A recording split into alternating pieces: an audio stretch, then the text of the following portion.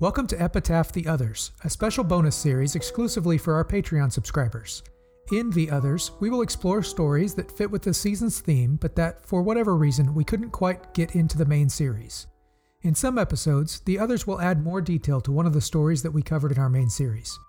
Some will tell the stories of investigations that we consider unresolved, where we couldn't quite find conclusive parallels between legend and real life. And some will tell the stories that we feel we were somehow able to debunk. This is a companion series to Epitaph, and a thank you to those of you who keep Epitaph going. I'm Jason, and this is Epitaph, The Others.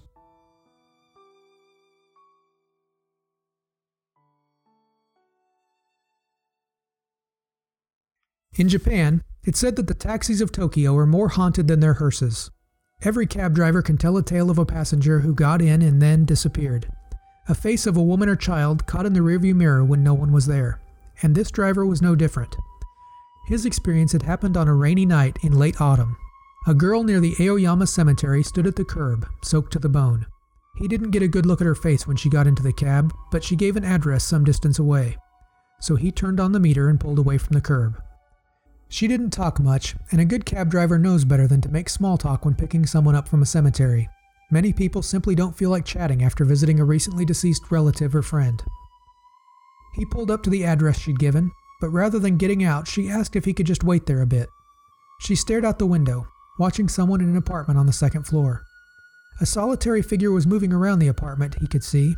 It was a man, he thought, but with the rain it was hard to tell for certain. After a few minutes of silence, she asked to be taken to a different address, one closer to the Aoyama cemetery. He nodded and pulled back out into traffic, leaving her to her thoughts.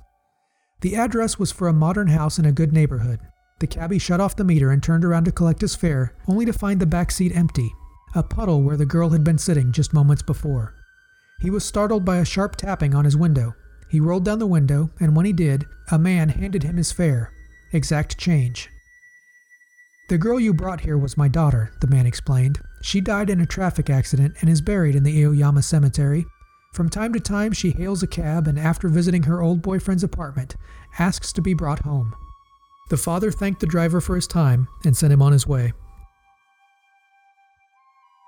Another version similar to this, one in which the fare was picked up in front of a hospital, was discovered by Japanese folklorist Kono Unsuke.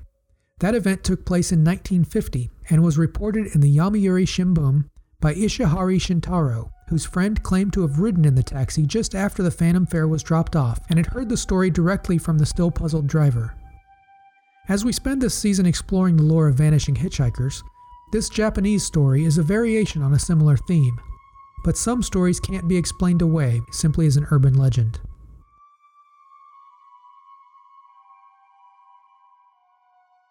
Early in the summer of 2011, a young woman wearing a coat climbed into a cab near Ishinomaki Station in Japan. The woman asked the taxi driver to be taken to her home in Minamahama. The driver, a man in his 50s, knew the area, but he also knew that it had been recently devastated by the tsunami just a few months earlier. He said, "That area is almost empty. Is it okay?" Then the woman in a shivering voice asked, "Have I died?" Surprised at the question, the driver turned around to look at the rear seat, but no one was there. A young man in his 20s got into a different taxi. When the driver asked for his destination, he pointed toward the front and said Hiyoriyama, which means the mountains. When the driver reached the destination, though, the passenger was gone. These stories, and 5 others just like them, came from taxi drivers in Ishinomaki, collected by a sociology student named Yuka Kudo. She had gone there every week to collect stories for her thesis, talking to cab drivers while they were waiting for their fares. Her question was simply, "Did you have any unusual experiences after the tsunami?" Many of the drivers simply ignored her. Others became angry. But 7 of them shared the sort of mysterious encounters that we've come to know as vanishing hitchhikers. Their experiences couldn't be easily dismissed as illusions or hallucinations or even some sort of hypnagogic state due to driving late at night, because when these passengers climbed into their taxis, the drivers all started their meters. These passengers were counted as riders, and in some cases, the drivers were forced to pay for their fares. Some of the drivers had jotted down the experiences in their logs. One was able to produce his report, which showed the unpaid fare. But despite their experiences, the drivers didn't seem to be afraid of their phantom passengers. Rather, They held them in reverence. "It's not strange to see a ghost here," another driver told her. "If I see a ghost again, I will accept it as my passenger." What Kudo learned was that because they were exposed daily to the sorrow of the residents where so many people had lost their lives, the taxi drivers felt the encounters were important experiences.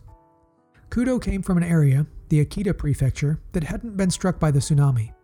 To her, the victims had just been thousands of people who had died in the disaster, nameless, faceless, a magnitude of death so great that it had, in effect, erased the humanity of its victims, even as it erased their lives.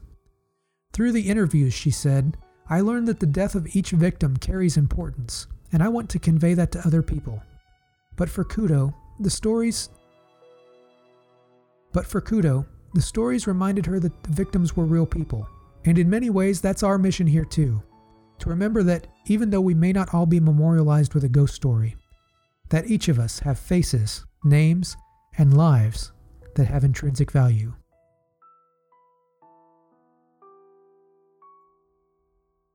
I'm your host, Jason. Thanks for listening.